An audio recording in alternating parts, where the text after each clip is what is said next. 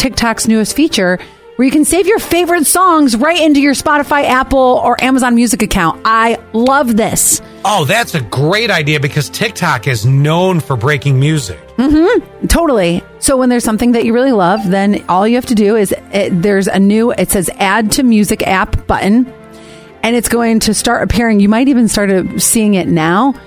And then it says add song. And you do that next as you add the song, and then it allows you to save the song to your streaming music app. First time. Oh, that's right.